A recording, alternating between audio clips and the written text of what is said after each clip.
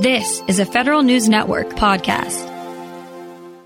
As they settle in throughout the government, the Biden administration appointees come with ambitious agendas, like all of their predecessors.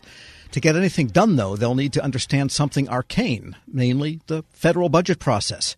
For more, I spoke with Grant Thornton Managing Director and former federal CFO himself, Doug Criscitello. My first question to him was, how crucial is it that one of the first things high-level appointees do is get into those books and get to know the CFO? Well, it's critically important. I mean, you know, the old saying, you get what you pay for is not only true for government, but it's what drives everything, right? The budget is developed each year to reflect the priorities of both the Congress and the executive branch. So the new Biden team coming in, they're going to have to hit the ground running when it comes to understanding current year budget, right? We're halfway through the current year. Next year, you know, not far away, and they'll need to be thinking in terms of what do they need in terms of next year budget, and then looking to the year beyond that. You know, that's actually the 2023 budget, and that will be the first opportunity for the incoming team to sort of take a step back and assess exactly what they want to do in terms of, you know, a full-blown submission of a president's budget to the Congress at that point. Now, the 2022 requests are in, and in theory, they are going to be debated and talked about and marked up in Congress. But is there any opportunity to change the course of the 2022 fiscal year budget at this point, starting in, January? Yeah, I mean, that's typically what occurs. An incoming administration, the new administration, will submit a streamlined budget for the coming fiscal year. And with Biden, given what we've heard about and expectation for an additional economic stimulus, they're going to propose to revise the 21 budget as well. So we'll see a revision to the current year budget. And then there will be a budget development exercise across government. Typically, it goes up to the Hill around March, April. So that will quickly occur. So agencies will sort of be on alert to help the Office of Management and Budget develop. Really, it'll be a streamlined budget that will go up for 2022. And, as I said, that will probably go up in 2 or 3 months.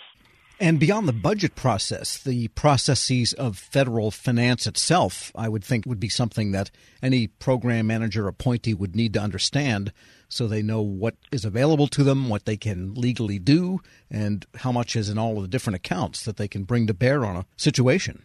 Right. I mean, that's critically important. So when new folks come in, they need to understand that they're jumping on board a train that's already moving down the track, right? The current year funding is in place. Programs have been authorized and funded. So the new team needs to come on board and, understand that it's their duty to operate those programs, to guide those programs.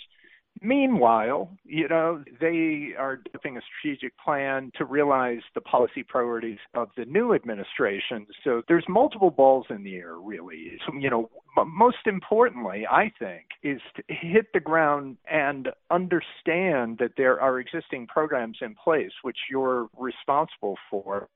Got it. So then basically, really, the CFO should be the first stop for any new appointee to understand the agency at all. I'm talking to a former CFO, but true? Yeah. Well, true. Yeah, you got a captive audience here. Yeah, it's true on many different levels. I think as a senior leadership team of an agency comes in and they consider what they want to accomplish in the 4 or 8 years that they're there, obviously the CFO needs to be a strategic advisor on that.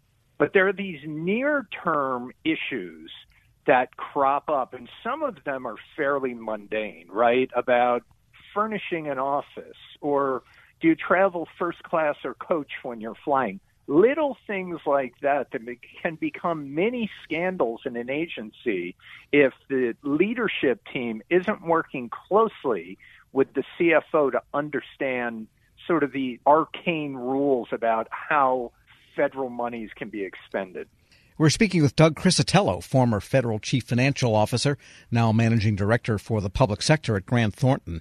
And that gets to another question I had. People coming from academic or corporate types of environments, may have different rules than is common in federal. And my question is, suppose it's your first day or first week as an appointee over a program and you want to send out for bagels for everyone. Do federal offices have like petty cash for things like bagels, or is that pretty much outlawed? No. Yeah. It very much is outlawed. And that's a great example of what we were talking about. So, you could do something very innocently. It just becomes a huge headache for the agency. So, day one, hour one, the CFO needs to be a full, or the CFO or budget director. I mean, either of those agencies aren't going to have full CFOs in place immediately because the large agencies require Senate confirmation of those positions. But you will have a senior career civil servant responsible for budget on your team. And it's incredibly important that that person be pulled in to make sure that everything that is done in those initial days is compliant with all of the various regulations of government, but particularly those around your Appropriations Act and the Anti-Deficiency Act. You don't want to run afoul of any of those. Sure, I said run to the CFO first, but really to the CFO staff. In fact, the new CFO should run to the CFO staff to get the lay of the land. Oh, yeah. It's just a huge repository of knowledge among the career civil servants that are manning the office of CFOs across government. And they really, I've had quite a bit of experience working with OCFOs from across the government, and they really are true stewards of taxpayer dollars. Just a terrific resource. And those folks, I would also sort of counsel incoming political officials to understand that part of that role in being a budget officer or a staffer in an OCFO is to speak truth to power and to not be afraid to say no. That is just so important. And it's the one office where leadership will occasionally say no. If the statutory authority is not there to enable certain types of spending, a budget officer will say no. So, you take some lumps from doing that, but it's part of the job. And if the Biden administration gets what it wants immediately out of Congress, which would be another nearly $2 trillion spending bill for COVID and a whole bunch of other things, what effect does that have? How soon does the money actually get into the coffers? And how does an agency deal with that giant hayload of money that might come its way?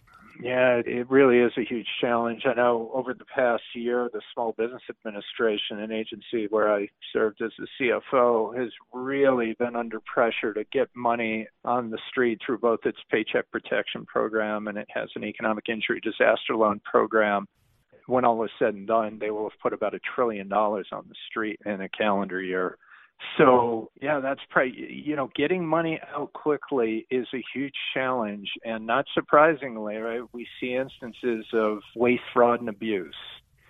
So it's a delicate balancing act. I know another agency where I served as the CFO, Department of Housing and Urban Development, I was there in the aftermath of the 2008 financial crisis. And administering the Recovery Act, and HUD received quite a bit of money through the Recovery Act. It was challenging, too, and our mandate within the OCFO was to get the money out quickly. And that's a real challenge for CFOs to meet that mandate, yet still comply with all of the internal controls that are in place for a very good reason, right, to ensure that taxpayer dollars are protected and not squandered.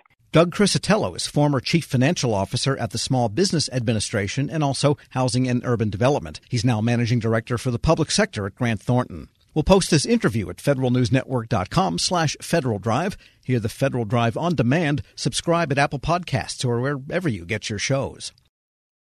Grab a 30-day free trial of Live by Live Plus, and you'll get unlimited skips, commercial-free music, and all of the podcasts and live streaming events you can handle. Visit livexlive.com/podcast1 to learn more and start your free trial.